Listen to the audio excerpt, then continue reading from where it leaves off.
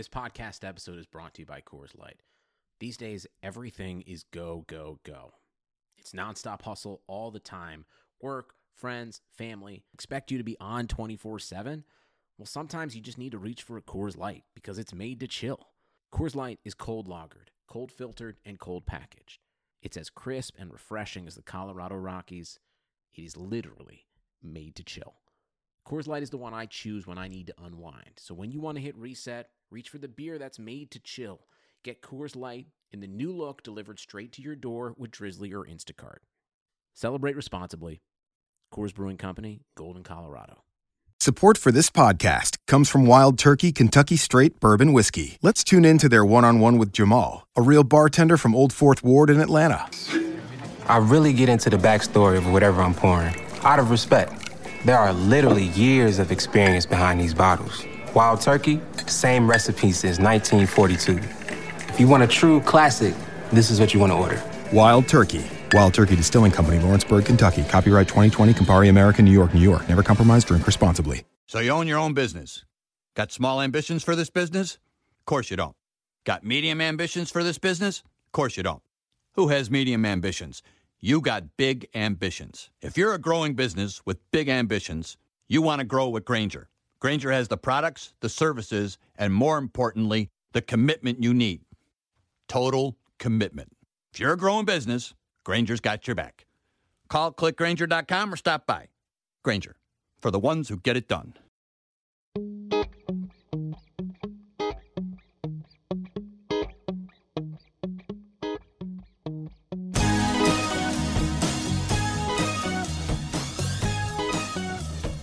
Hello, hockey fans. My name is Paul Bruno. I'm coming to you today alongside Andrew Fiorentino. We are the Great Ones. Here we are on September 20th, recording our first ever episode aimed at bringing you the best news and advice to help you collect fantasy hockey titles this season. I'm excited to be here with you today, Andrew. Likewise, Paul. So, let's jump right in, open things up here in the early weeks with division previews. Today we're going to start with the Atlantic Division. Last year, Carey Price's magical season led the Habs to 50 wins and a division title, but Steven Stamkos and the emergent triplets line led the Lightning to the Stanley Cup Finals, where, of course, they were defeated by the Blackhawks.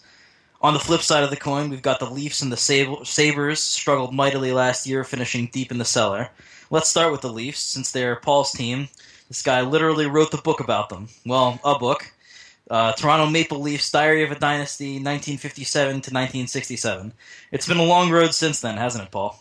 First of all, thank you very much for that plug, Andrew. That was a best-selling book here north of the border. I don't know that we sold many copies around the Philadelphia area because the Leafs and Flyer fans just don't get along. But yeah, it's been a long road. There's been many, many different managing styles that preceded the current one that we want to talk about in a few minutes. They've often gone for the quick fix, focusing on big money free agents, and that's never really panned out for them or any other team. They're going to go a more traditional route, building through the draft and making some smart acquisitions through the salary cap opportunities that will come along in the next few years, I believe. So let's talk about this year's Leafs. We've got a new coach, Mike Babcock.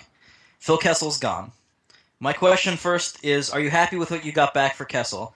I mean, you got Kasperi Kapanen, Nick Spaling, Scott Harrington, and a 2016 third-round draft pick for a guy who might score 50 goals skating alongside Sidney Crosby this year. Well, that doesn't sound like a lot, but you've also got to remember that they've also saved $6.8 million in cap space, and they've rid of themselves of a contract that was totally inappropriate on a player with Kessel's skills. This guy is not a centerpiece player, and I don't mean that he's not a gifted scorer. He's gonna score maybe around 50 goals, like you said, for the Penguins. He wasn't gonna do that here. He's not a signature player.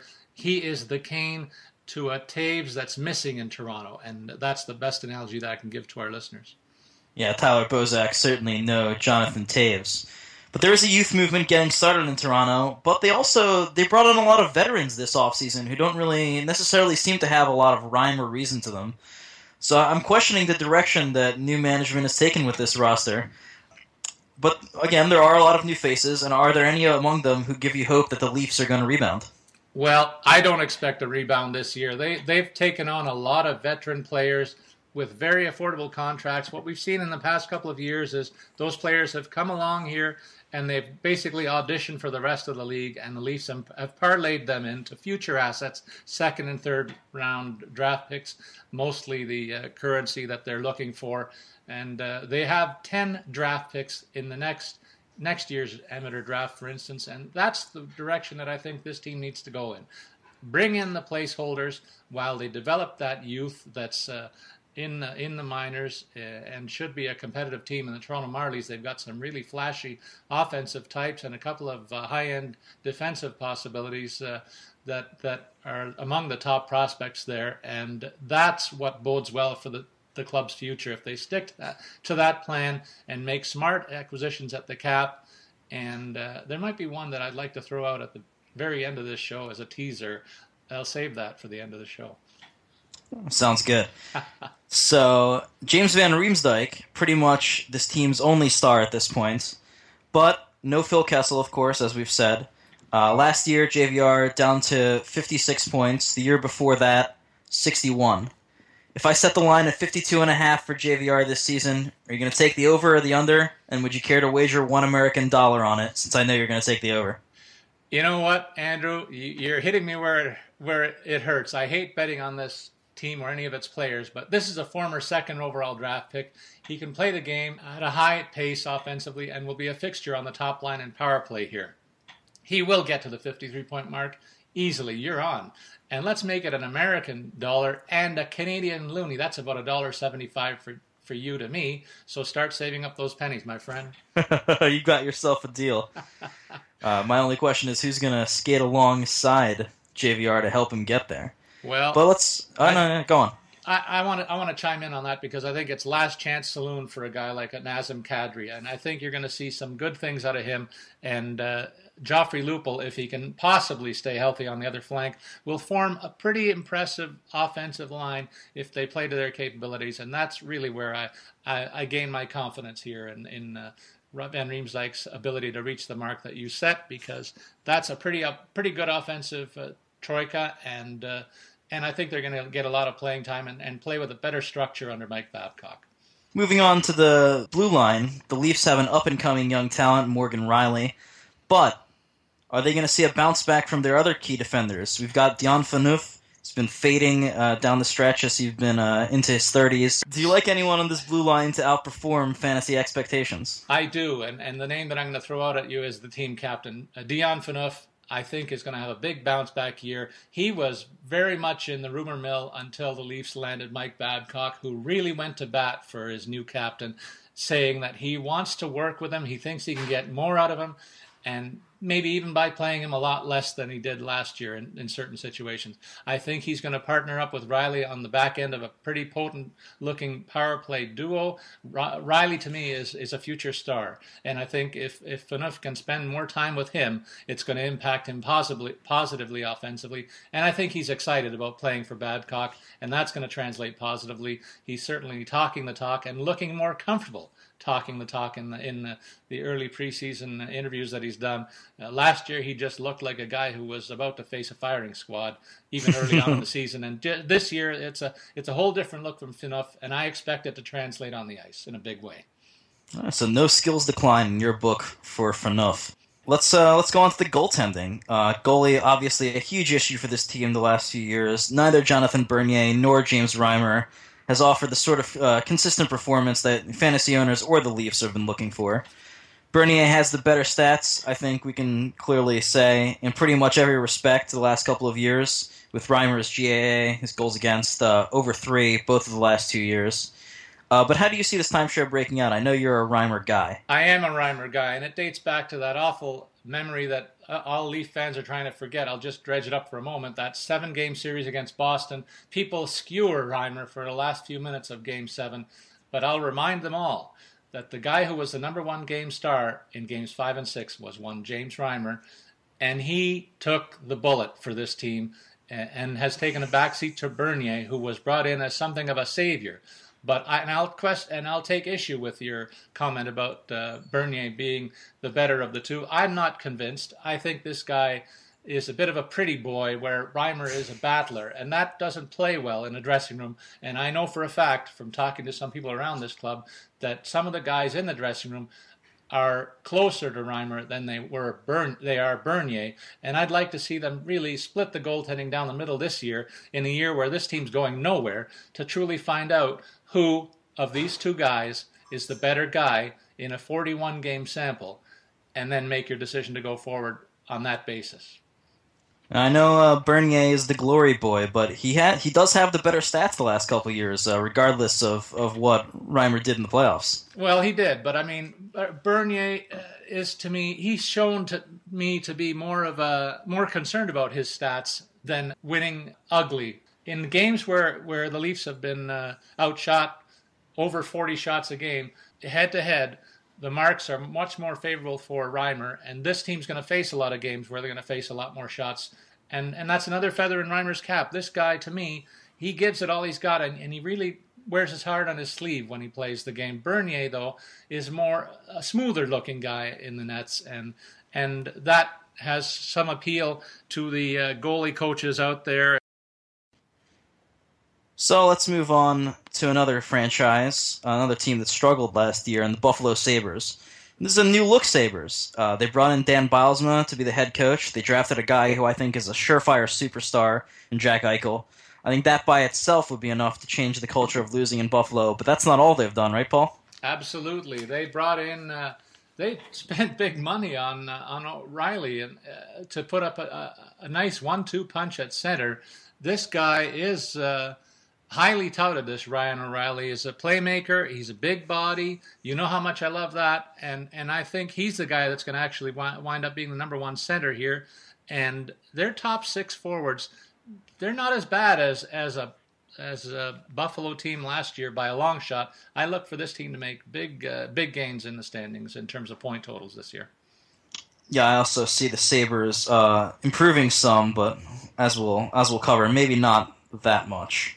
Acknowledging that I like the changes the Sabres have made, here's my real question. Is Robin Lehner ready to carry the torch as a starting goaltender after he was pushed out of Ottawa by a guy in Andrew Hammond who basically came out of nowhere? Well, Robin Lehner's been long regarded as a top goalie prospect of the future. He's one of those big body types in net, that a 6'5", 225-pounder who is got some skill and is expected to be a workhorse here. I could see him playing 55 games, and then they have an interesting backup situation, a very experienced backup in Chad Johnson, who's fared well in 2 previous stops. And I look for him to be a key contributor in about 30 starts this year. I'd like to see that kind of a split just to get Lehner's feet wet. This is not a team that's playoff ready, so I think it's a step-by-step process. Let's see if this guy can handle a 55-game workload, 55 to 60 in my expectation, and how he performs and how he reacts to that. His size, his durability should be positive indicators as they go forward and build this team even more down the stretch. But this is a learning year in terms of seeing what they have in him, and I expect some pretty good indicators to come out of that exercise. I think I agree with you on that. Now, I was reading your column from the press box, your Atlantic Division preview. You projected Evander Kane, newly acquired from Winnipeg, didn't get to play for Buffalo at the end of last season because of injury.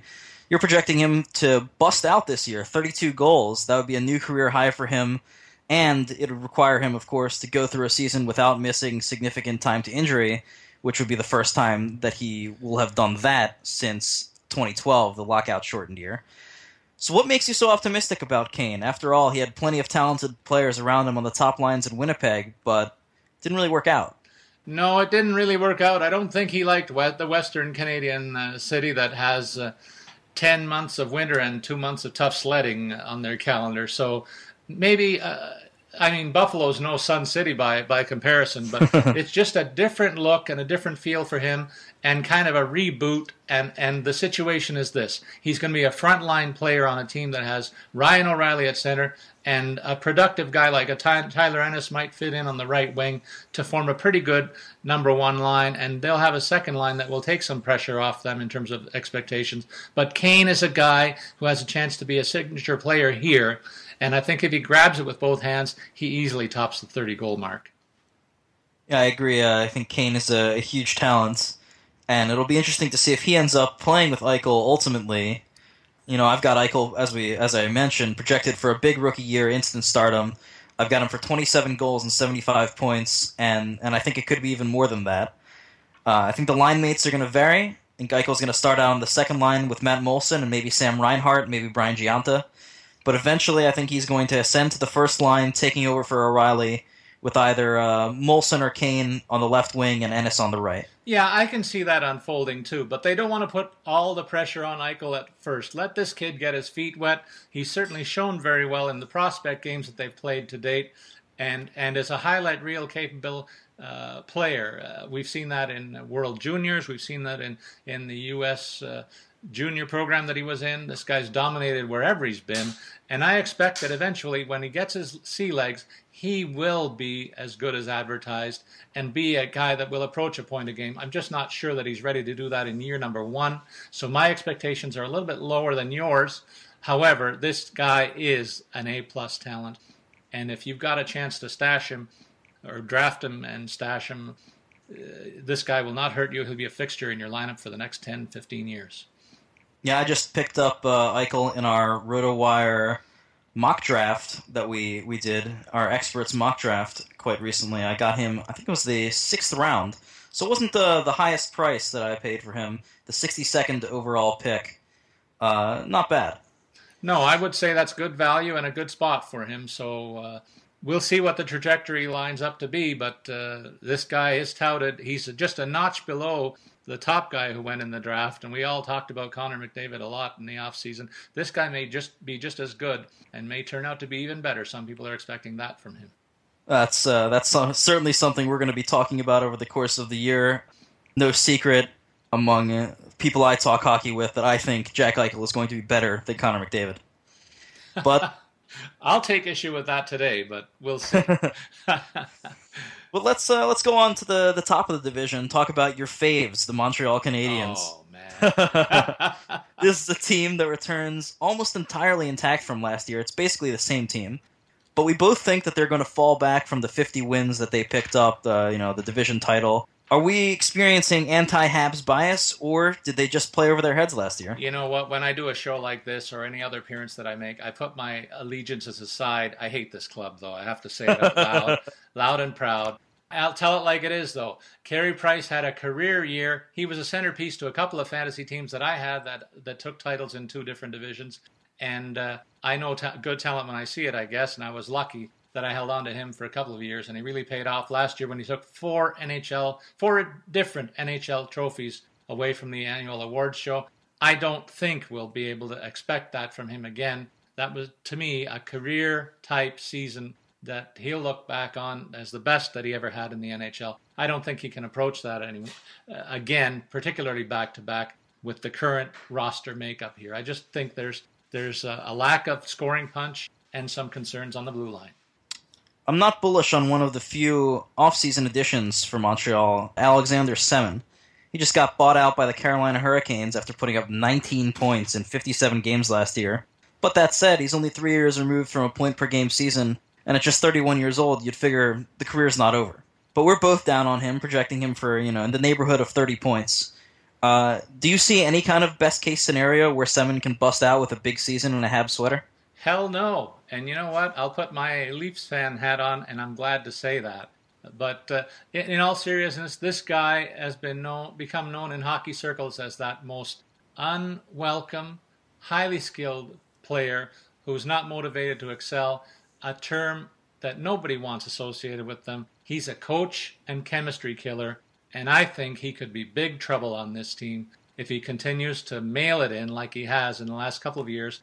Certainly Carolina got tired of that act. They saw fit to write off the rest of his contract, a $7 million annual cap hit. They could not stomach it for the next few years, and they made a tough call to make a big check payable to him just to get him out of town, and that should tell anybody in spades what this guy's all about. And Montreal is a situation where he can be shielded somewhat, and he can be placed into a great situation where all he'll be asked to do is score. But I just think that was the same circumstance in Carolina, and it didn't work out there. It didn't work out in Washington. This is his 3rd strike, and he's about to swing and miss again. Harsh words for Alexander Semin. So we know PK Subban, Max Pacioretty, these guys are going to be top draft picks in fantasy. Andrei Markov, Tomas Plekanec, Alex Galchenyuk, Brendan Gallagher, these guys are going to go in drafts too. They're going to be rostered in almost every fantasy league. Looking deeper on this Canadiens roster, are there any guys you think aren't getting much respect in drafts who could have breakout campaigns? For me, I really liked 2011 first-rounder Nathan Beaulieu, defenseman. Still just 22 years old. I think he's got great puck-moving ability, has had some priceless experience in the playoffs over the last couple of years. I think his potential emergence is really going to be key to solidifying the back end there of the Habs blue line, giving them some secondary scoring. So who are you looking at as a sleeper, so to speak, on this team? Well, the top sleeper option to me is a guy that they acquired in a trade with Vancouver. That's Zach Kassian, another power forward type. Boy, you can see the type of player that I like all throughout this episode, can't you? Absolutely. But he's a guy who fills a glaring need in Montreal where they don't have a player of this ilk. He's been underperforming in Vancouver, and this is another, I've used the term, new lease on life for this power winger. And he could be dropped into a pretty nice situation if he can land a top six role here. And he'll be expected to provide some muscle, but he has some good hands. And that combination could lead to a surprising number of points if he's with the right teammates. If he winds up on the top line with Max Pacioretty and his caddy, David Desharnais, who's another guy who's underrated in fantasy, he's a frontline center who will get 40 assists just by feeding Pacioretty and Kassian, and he'll chip in with about 15 goals. So you're looking at 55 points in my expectation there for a guy that will not be ranked among the top centers in most fantasy draft lists. He's pretty good depth at that position. Then on defense, they've paid big bucks for Jeff Petrie, and we can talk about this a little bit to get your slant on it, but I think it's way too much money for a guy who's really never delivered the goods to the extent that his current salary defines. He's a guy that will take a back seat to PK Subban, obviously, in terms of the big offensive minutes, and maybe even Andrei Markov, if Markov has one more good year in him. But this is a lot of money to pay for a guy who's right now no better than a second-pairing defenseman. And I think the Habs might rue the day that they signed that contract. Yeah, 6 years and $33 million for Jeff Petrie is not one of the contracts I was expecting to see over the offseason. If I was Mark Bergevin, I'd be regretting it already before the first pucks even dropped. It seems to me like the last thing the Habs needed was a high-priced defensive defenseman. Do you think that is all that Petrie is? Is this just a bad deal? Is he going to find some kind of offensive upside? Or are they just like, this is our Dan Girardi? I think this is too much money for a guy who was nowhere near the top of the defensive rankings in terms of the offensive potential. I think it's a signing that they did in recognition of a decline in Markov's game. He did put up 50 points last year, but toward the latter part of the season, this guy was a revolving door on the defensive side of the puck, and I think this signing might have been a bit of a panic move by the Canadiens. It's too much money for Petrie. I wonder if anybody else would have paid this much money around the league for a player of his ilk as a second pairing guy. I think it's just way too much dough that they needed to spend more wisely, and I think it's something that's going to haunt this club and maybe the subject of a buyout in the next year or two. I think you might be right. Let's stay in Canada, move on to the final Atlantic Division team north of the border, the Ottawa Senators. Now, this is a team that snuck in, well, if you can call it sneaking, to the back end of the playoffs last year, thanks to their huge and completely out of nowhere end-of-season running goal by the Hamburglar, Andrew Hammond. What a sensation this guy was. Coming out of nowhere, guy who had a save percentage under 900 in the AHL to go 21-2 in 23 starts down the stretch for Ottawa. But all good things must end, right? Yeah, I think there's no way that you can expect this guy to put up a Cy Young year like a 20-win, 1-loss season again. And don't shut the lights out on Craig Anderson in goal there, too. This guy's an acknowledged team leader in the Ottawa dressing room. And although he's battled injuries, this guy is a battler in the same way that I mentioned James Reimer before. And the team will play their asses off for a guy like him. I already said he's a team leader there. They've improved the offensive core.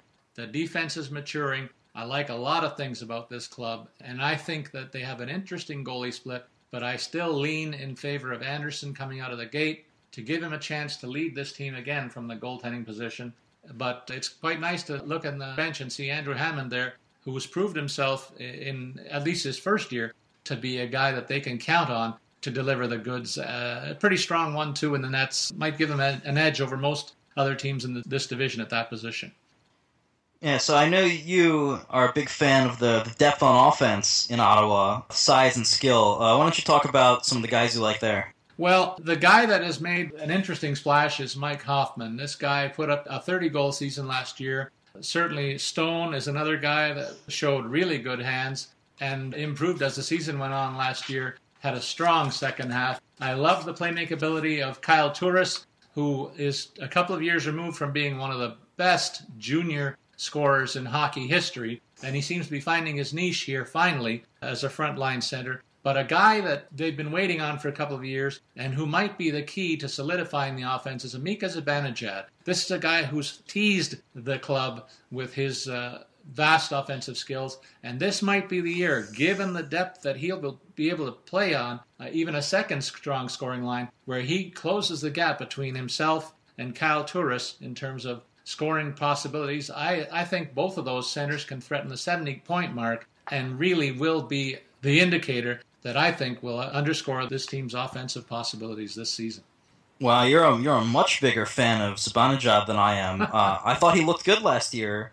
You know, he was a guy that I didn't really like as a prospect, didn't really like him as such a high draft pick. But, you know, he, to some degree, proved me wrong last year. Put up 46 points, 20 goals. He looked good. But I still think that he's more of a two-way center than a guy who's going to put up that kind of 70-point fantasy total. And I think on a really good team, he's a third-line center. But he is very young, and he could become more than that. I mean, I certainly see the potential for that. Stone and Hoffman, for me, longtime favorites going back to their days in juniors. Stone with his consecutive 100-point seasons with the WHL's Brandon Wheat Kings. Hoffman, 98 goals over 2 seasons in the Q. Really love those guys, and really glad to see them break out last year. Definitely owned them in some dynasty leagues. Feeling good about that. Now, I know, as we've already touched on, you're a big fan of big bodies all over, but especially on the blue line. This Ottawa team has those in spades. But I look at the Senators' core of hulking defenders here, and I don't see a lot of scoring talent in that crew.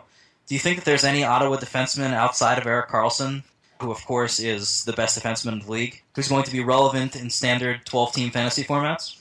Well, one of Cody Ceci or Patrick Wierkosh is going to get some playing time on the special teams and the power play with Karlsson, and I think the winner of that competition is the guy who you should pick as the dark horse. And I'm leaning in the direction of Cody Ceci. This is a guy of the two who had the better offensive pedigree as a junior. He's been brought along a little more slowly than Wierkoch, and I think he has a better upward trajectory, and he's the guy that I would lean on of the two. Both of them have good size. Ceci's the bigger of the two, and the guy to me who looks like the better complement long-term to a guy like an Erik Karlsson on the offense, and a guy that I'll be ticketing in the later end of a draft. I hope my opponents are not listening to this segment. I agree with you. You got the hometown boy there in Ottawa, Ceci, an Ottawa native, come up, played with the 67s, now with the Senators. I agree. I think he's going to see a power play role, but he is very young. He hasn't even turned 22 years old yet, so that's something to keep in mind. Indeed it is. If one of those two guys comes through, that's the answer. If not, it will remain a weakness on this team, because I agree with you. Beyond the three of them anyway, there's not a lot there in terms of quality, and that might be the weakest link on this team that holds them back from even a higher projection that I have for them. So Bobby Ryan, only 18 goals last season, by far his lowest of any full campaign, but you've got him bouncing back to 30-plus this year for the first time since 2011-2012 with Anaheim. I'm not so optimistic, so I want to hear your argument for a Bobby Ryan resurgence. Well, in my opinion, Andrew, Bobby Ryan is their best sniper, the guy with the best scoring instincts on this whole roster, apart from Karlsson. Certainly among the forwards, he's number one in my book, and he will be part of a better power play and the centerpiece of all of the offensive upside that we've talked about here. So all of that combines for me to say that this guy has a bounce back offensively and becomes, once again, that 30-goal guy. People forget that he is a former second overall draft pick behind some guy named Crosby, I think. And he didn't get there by fluke. And he's scored before when he's played with quality number one line mates. I think this is an opportunity for him to show that he's still capable of that level. Let's move on to a team that disappointed last year. Boston Bruins missed the playoffs, and now have in many ways remade their roster, especially along the wings. Milan Lucic is gone. Riley Smith is gone. Up-and-coming blue line stud Dougie Hamilton gone, dealt to Calgary for draft picks because they couldn't afford to keep him. So let's start with the forwards, though. One guy I really like on this team, looked really, really good, especially for a period of time last year, is David Pastrnak. Do you think that he's going to emerge as a legitimate top liner? And are Matt Bolesky and Jimmy Hayes going to be able to solidify the second line while bringing the kind of physicality that Boston fans are used to seeing from Lucic? Well, let's talk about Lucic first. They are going to take a hit because in trading Milan Lucic, they maybe have traded away their signature offensive piece. Who, more than he, represented the big, bad Bruins of the recent years? They've certainly got some great playmaking centers who are the foundation of the offense in Krejci and Bergeron. And you've talked about some of the young guns who are expected to take roles on their wings. I love David Pastrnak, a former number 1 draft pick. He showed extremely well in his rookie season last season. He still heads into this year, only a 19-year-old. Much is expected of him on the offensive side of the puck. And I think he can certainly build on what he did last year, a guy that I think they'll lean heavily on. Spooner is another guy that we didn't mention, but I think he's a guy worth talking about too. In the next breath, Ryan Spooner did show not quite as well as Pastrnak overall, but he did compile 18 points in 29 games for the Bruins last year. I expect him to take a bit of a jump in those numbers. They paid big bucks to get Matt Bolesky. I don't think that's going to turn out to be money well spent. And, I agree with you there. And I think that they will rue the day that they signed that deal because this is a guy who parlayed one good season, not a great season, into a big dollar long-term deal. I don't understand that move for the Bruins at all, and they'll pay for that one. But to offset that maybe, the acquisition of Jimmy Hayes, this guy 6'6", he was a big piece that came over in one of their off-season trades, and he will be a big body, but not the roughhouser. He's got good hands for a big man, a former Leaf prospect that I'm so sorry that the Toronto club gave away. He'll be a fan favorite in Boston, I predict, because he's a big body that those fans love as much as I do, and he'll be a fixture on the power play there. So there are quite a few players that make for a different look here, but I really think that they took a backward step in the trading of Milan Lucic, and I don't think any of these guys is going to make Bruin fans forget about him in the near future. Hayes in some ways reminds me of another former Leaf, Joe Colborne, as a big guy who has been expected to turn into a power forward, but really hasn't taken that offensive leap yet. I do really like Spooner. I think he's a really nice playmaker. One of the names that's really not getting a lot of attention that came over to Boston is Brett Connolly. Steve Yzerman's first-round draft pick with Tampa was number 5 or 6 overall. Never really broke in with the Bulls, but still just 23 years old. I think he's got a world of offensive upside. Put up 120 points over his last 2 seasons in the AHL. And he did see a little bit of an increase in minutes after he came over for 5 games with Boston at the end of last year. So do you think, A, is Connolly going to see top 6 minutes? Is he going to find his way in there? And B, if he does, is a breakout coming? Well, I think he's a talent, but I think he's in tough here in terms of the depth on the Bruins' wings. This is maybe the strength of their team going forward. They have a lot of options. We didn't mention the likes of veterans Louis Eriksson and Brad Marchand in addition to the names that I brought out before. So that's 5 or 6 guys that we've named who are going to battle for those 4 roles on the wings in the top 2 lines beside Bergeron and Krejci. I think in my depth chart, I have Connolly listed as a 3rd liner, and I don't expect him to make a move into the top 6 unless there's an injury somewhere. But that's pretty good insurance because I do share your opinion that this guy does have some offensive skills. So it may be something where he may not get drafted on draft day in some drafts, but keep an eye on the situation in Boston. And that's a tip to poolies out there that should be paying attention to our show on a weekly basis. Situations will change. And if this guy does creep into the top 6, he'll be a guy that should be earmarked for your roster as a guy who can see a spike in his playing time and offensive stats.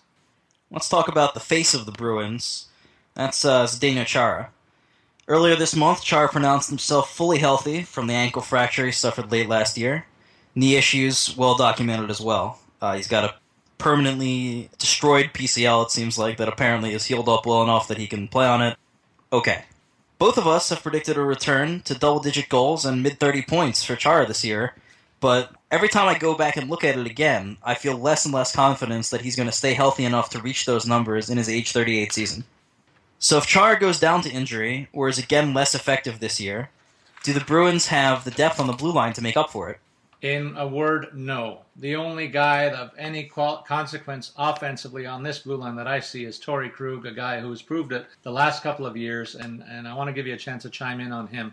But to go back to Chara for a moment, he's coming off a year where he missed 20 games. His point total dipped to almost a career low, certainly the worst that he had in Boston, and that includes a strike-shortened season. He only got 20 points last year. But he's going to get a lot of playing time. They're going to play his butt off to get what they can out of him. And he is up there in age at 38, but a very healthy specimen when he's over injuries. This guy is a workout nut. So I'm assuming that he'll at least start the season healthy and be playing those big minutes on a power play that should be pretty dynamic.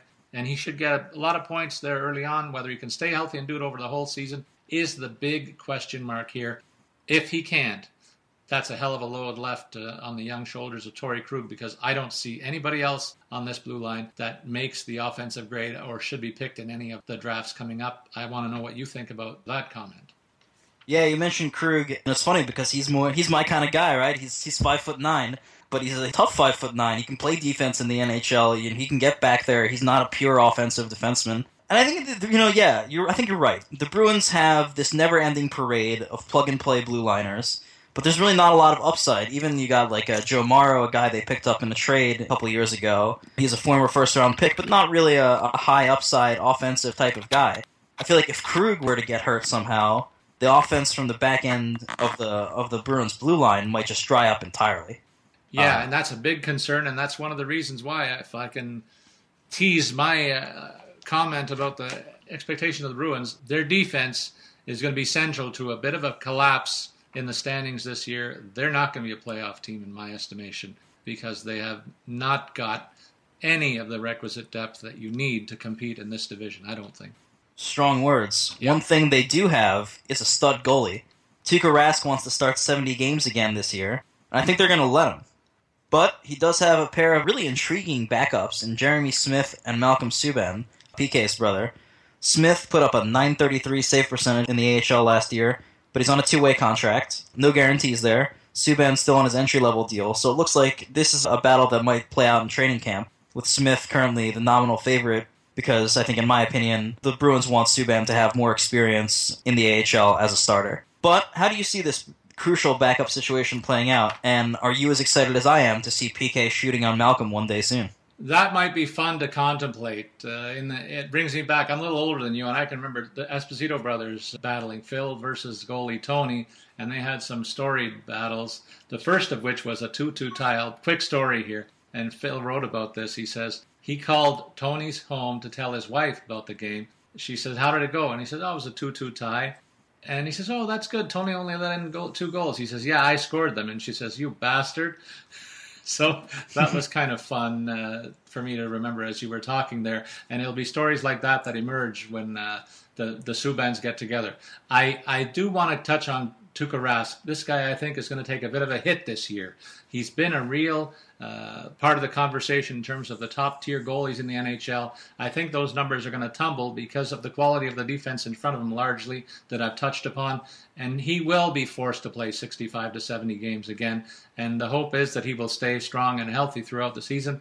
But at some point, they're going to have to look at Subban or Jeremy Smith. These guys split time in Providence last year. Both of them put up really, really good numbers. So it's just a matter of which one gets the nod in the training camp.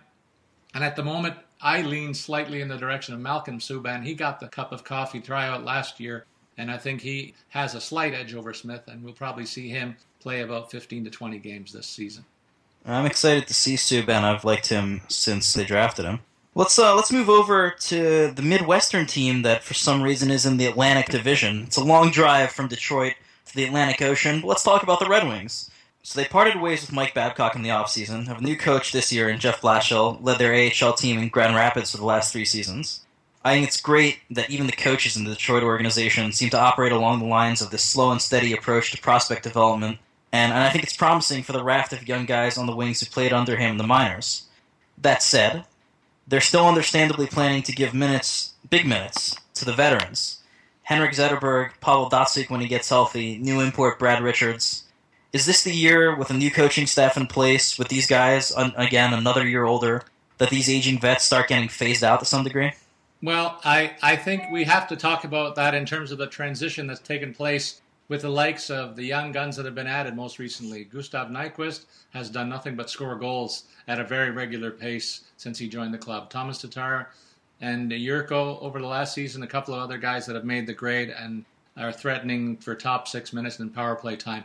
This year, you throw another name into the mix in that never-ending Euro pipeline, Timo Pulkkinen. This guy went wild in the American Hockey League last year at Grand Rapids, where every Detroit prospect goes through to learn the pro game. He looked like a man against boys in the playoff games that I saw against the Toronto team, the Toronto Marlies, and was an outstanding performer every night out. And I think that's a guy that you put a gold star around when you're looking at the prospects on the Detroit list. I hate to write this team off. I've done it before. And yet here they are on the verge of an NHL record. If they make the playoffs this year, Andrew, that's 25 straight playoff appearances, unprecedented in NHL history. But I still wonder, could this be the year where Datsuk and Zetterberg slow down and pass the baton to the younger legs? I want to know what you think about that. I don't want to be the guy that says that they will, but there's a little voice in the back of my head saying, do it, do it, do it. I just can't because they've burned me before. It's hard to bet against the Wings. Datsuk got the injury coming into the season, and I think that's a concern. But it's going to give them some time to give the younger guys a little bit more of a look, especially up the middle.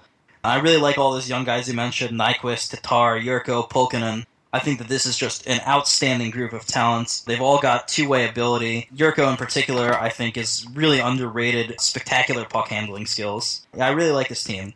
But one of the things that I'm wondering about, and one of the things that I think a lot of fantasy owners are wondering about, is how the goalie time is going to break out here. So they've got Jimmy Howard, veteran, long-term contract. He's been the guy for this team for a long time, until the end of last year, when Peter Mrazek, a young Czech goalie, outplayed and in fact displaced him in the playoffs. And I think the general feeling in fantasy circles, looking through draft rankings, looking at the mock draft that I just did the other day, where in fact I drafted Mrazek, is that he's going to be the more valuable goalie. Mrazek is going to see more playing time. But this is a team that is paying Jimmy Howard starter money for the next 4 years, and they're probably not going to buy them out.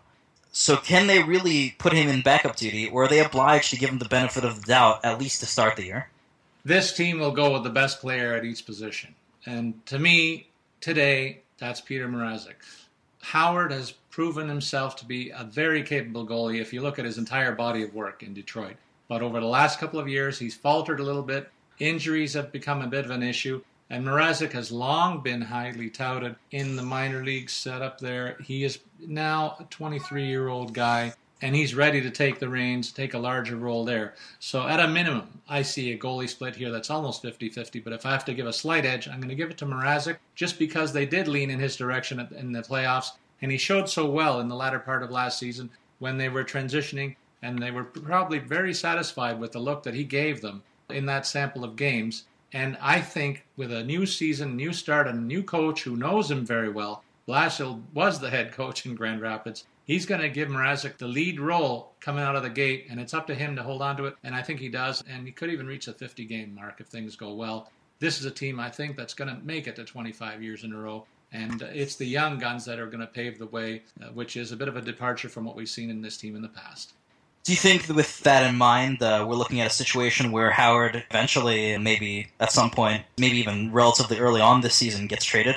Well, I think you've touched on an issue that's going to haunt them this year, and maybe till the offseason. That is, it's hard to move a big contract unless you kind of include a top prospect or a top pick. It's going to be an indicator of how anxious Detroit is to get that contract off the books. Whether they pull the deal off during the season, it's going to cost them more than it might in the offseason. To a team that is looking for help in the nets. It's not like it's time to write Howard off. He's not 36, 37 years old. I think he still has 4 or 5 good years left in him, and he might find a situation like Roberto Luongo in Florida, where in his latter years, he can still be a goalie that's counted on in a different situation. I don't think it's going to be Detroit, though.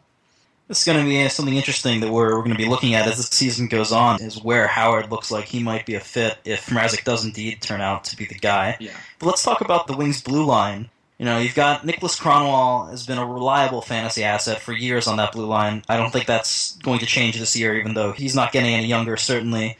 The Wings also brought in Mike Green to boost their production from the back end this offseason.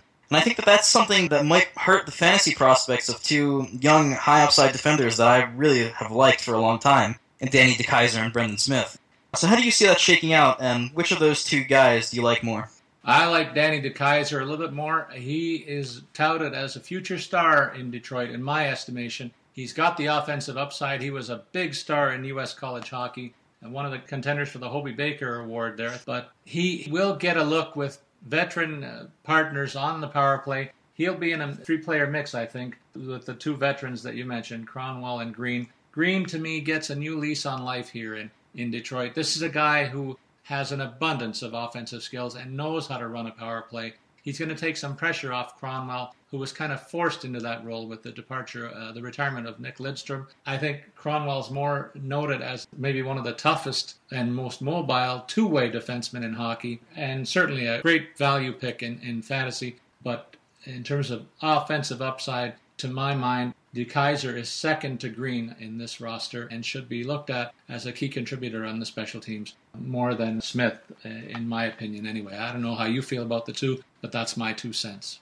Yeah, I've been a big fan of DeKeyser, but I was definitely disappointed with his offensive output last year, and he only scored 2 goals, which was definitely disappointing when you're counting on him to sort of be helping you out on the blue line in a fantasy league that counts defensive points specifically. Smith is a guy that I really like as a guy who really hasn't had a lot of hype, but was a first-round draft pick way back in 2007.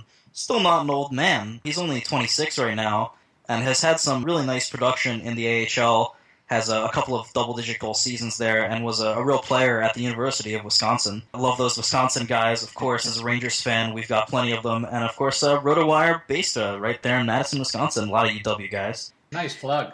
Right? Let's move on, catch a flight to Miami, talk about the Florida Panthers, maybe have a mojito. I'm down. I think we can both agree this is one of the most intriguing teams of the league, and a huge wild card, I think, as we enter this season.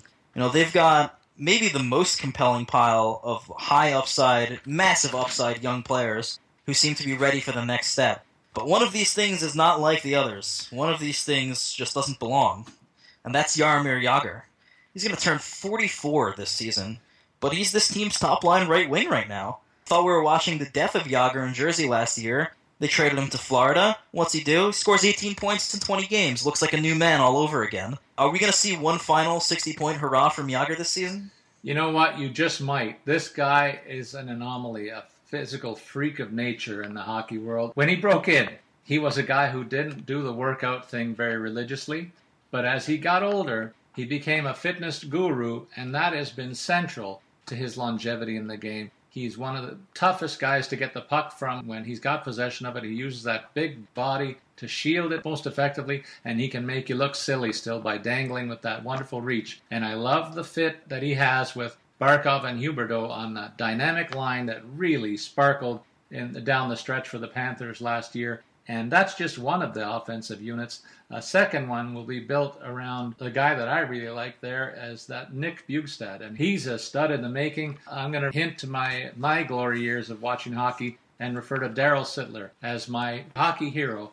And this guy, of any player that I've seen in the last 10 years, reminds me of the Leafs' former captain. He's a big guy who can play the game any way you like. He'll run over you or skate around you. He's an excellent playmaker and a wonderful finisher. You already mentioned Huberdeau. You already mentioned Barkov. But to me, Bjugstad is a guy that I look to be the key pivot on the second scoring line here and take pressure off Jagr and his mates on that other line. So they have the makings of a solid offense with two good scoring units, and I think that it's going to be a fun year down in sunny Florida for them. Definitely with you on that. I hope that they can draw some people to the games. Those southern teams don't draw very well. No, you know what? I'll tell a quick story. I went to a game last year, and one of the ushers says, "What time do you want us to start, sir?" That tells you there weren't too many people there. I went there on game day, moments before the puck drop, got a seat in the ninth row, and the cost was a fraction of what I pay up here in Toronto. Oh, I'm sure. As a Rangers fan, ticket prices are just insane. So these Panthers, you touched on several of these guys, Jonathan Huberdeau, Barkov, Bjugstad, are going to be drafted very heavily. One name I'd like to add to the mix is Aaron Ekblad, of course, last year's #1 pick, had a great season. Really completely exceeding every expectation you could possibly have from a defenseman his age in a rookie season. But now it's this year. So look at those 4 names, Huberdeau, Barkov, Bjugstad, Ekblad. You're up to draft.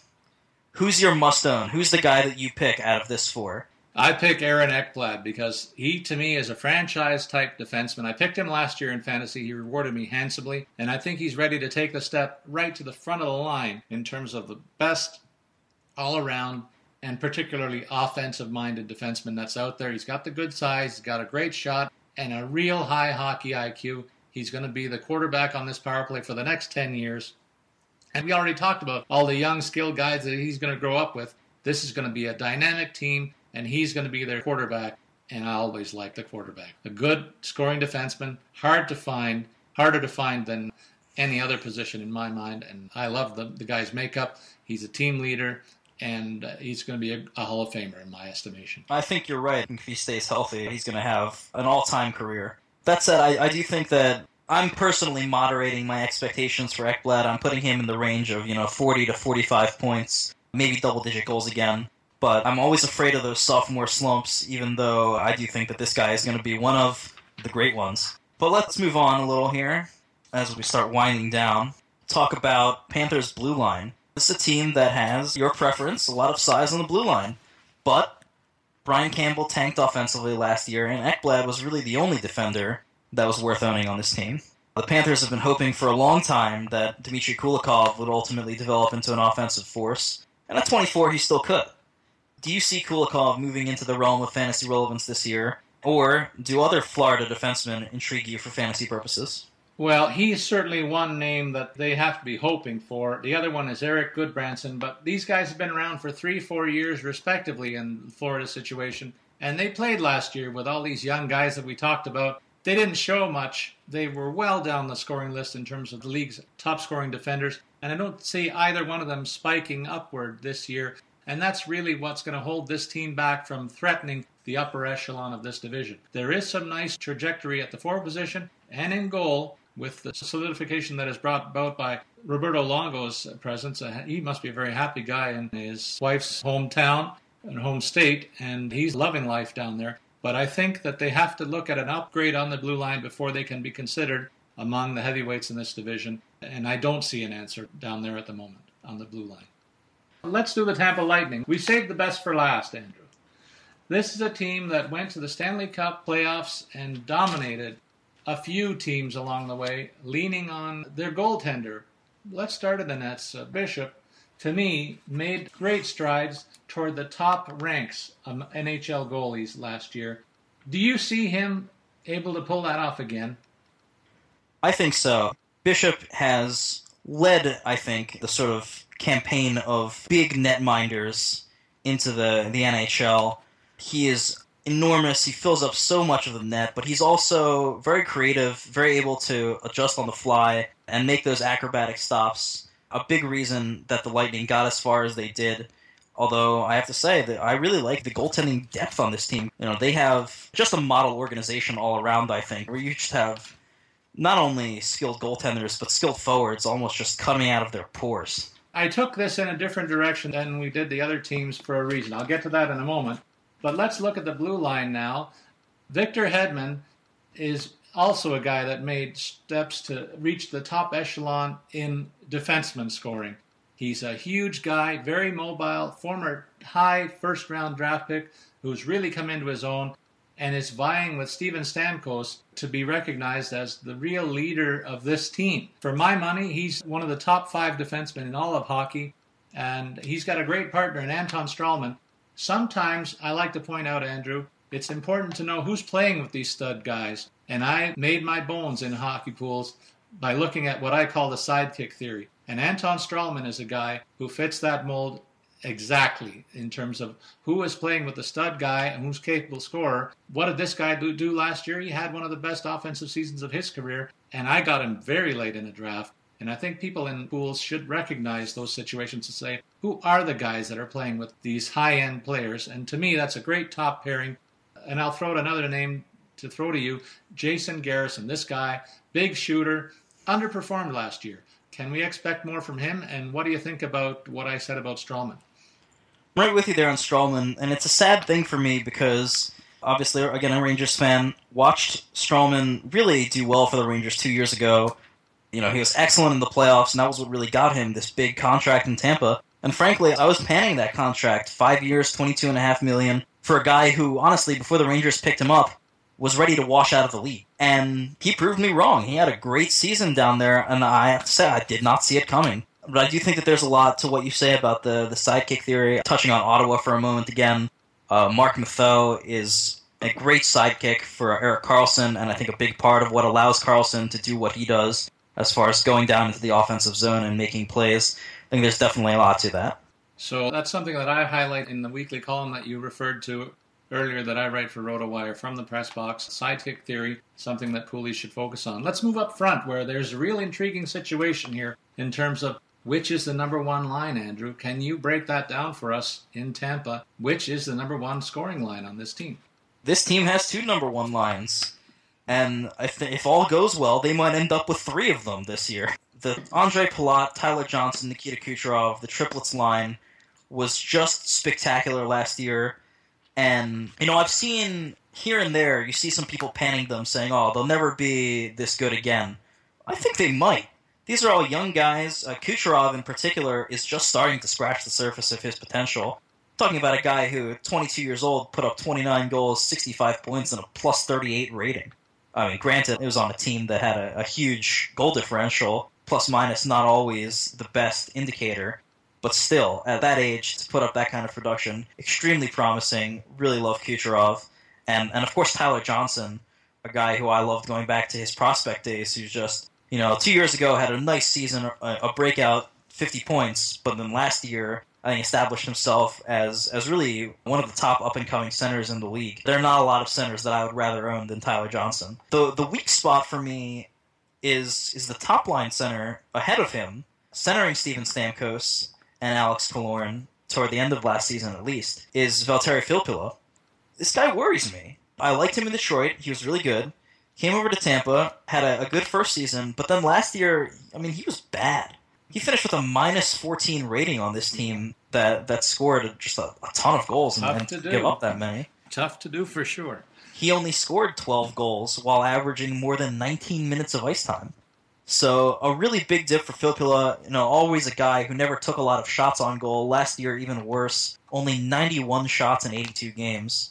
So he's a guy who I'm looking for the Lightning to displace into, as he's now in his early 30s, maybe shove him down into a third-line role where he might play better at this point. I think you've hit on something there, and you've also teased my remark that I came up with earlier in the season, something I want to leave our listeners with toward the tail end of the show. I'll get to that in a moment. But one name that we didn't talk about was Jonathan Drouin, and I think he's a guy who's ticketed for top 6 minutes, and I think they should consider moving Stamkos to the middle of the ice where he's played most of his career. I didn't like the transition of him to the wing last season. It might have been related to an injury that he must have been dealing with in his wrist, if I recall, that shifted him from the pivot slot where he's been most known for in his career. And I think moving Drouin up to the wing on that line will solidify things. But here's my thought that I've been teasing for an hour, Andrew. Steven Stamkos is in the last year of a contract with Tampa. This is a Toronto boy. The Leaf management. Here it comes, my friend. And we heard it first here. Remember that. All you listeners. Steven Stamkos will wear a blue and white jersey next year. I'm telling you all, it's going to be the Maple Leafs blue and white. How about that, Andrew? I think that makes a lot of sense. Certainly an Ontario boy. You look at Stamkos. Can a guy score 43 goals and have a disappointing season? Somehow he did, right?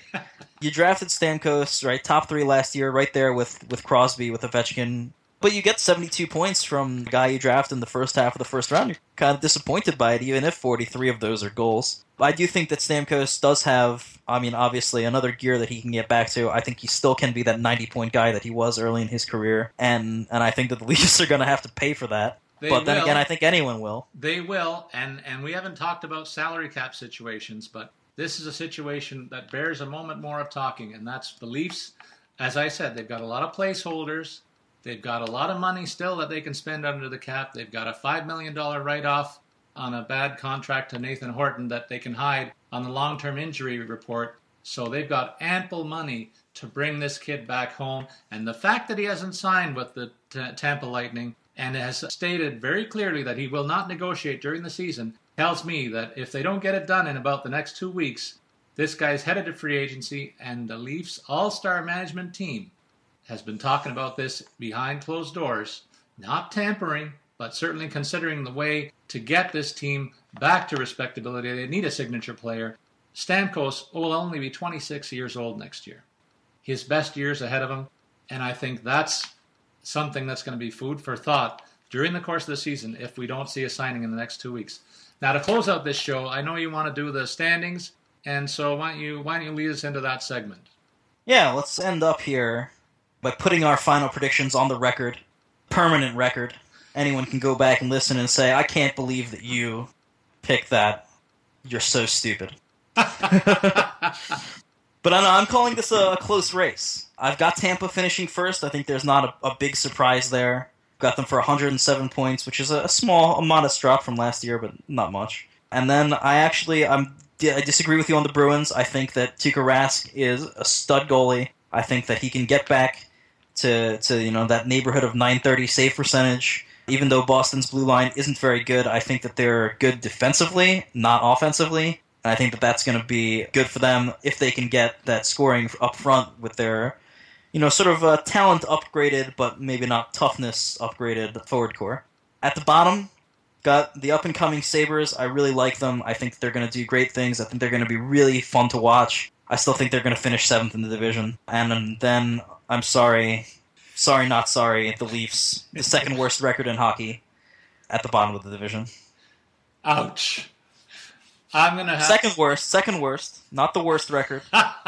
Okay, well, you can leave that for an upcoming preview to tell us who the worst team is. I'll be curious to know that one. But I have Tampa as the runaway winner in this division, and a distant second will be this Ottawa Senators club. I love the offensive makeup here. Their two-headed goalie situation is going to turn out to be a positive, and I think they have a defense that, albeit is their weakest link, does have some potential for upside there.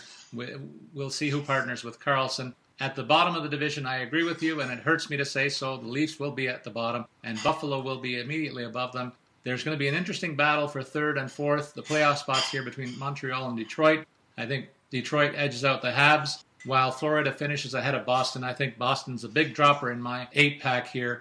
And again, we'll have to compare notes at the end of the season, maybe throughout the season. But Andrew, this has been a great debut. That'll do it for our first edition for RotoWire's The Great Ones podcast. And we're looking forward to being here with all of you to get your fantasy information from us during the course of this NHL season. I'm Paul Bruno. For Andrew Fiorentino, we are The Great Ones, and we will look forward to seeing you next week. Thanks for listening.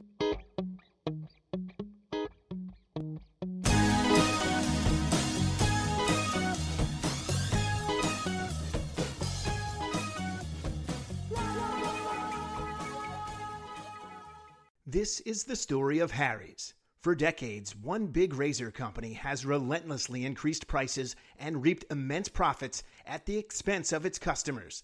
Then one day, an ordinary guy got ripped off buying razors. He was so fed up that he and his best friend started a company to fix shaving.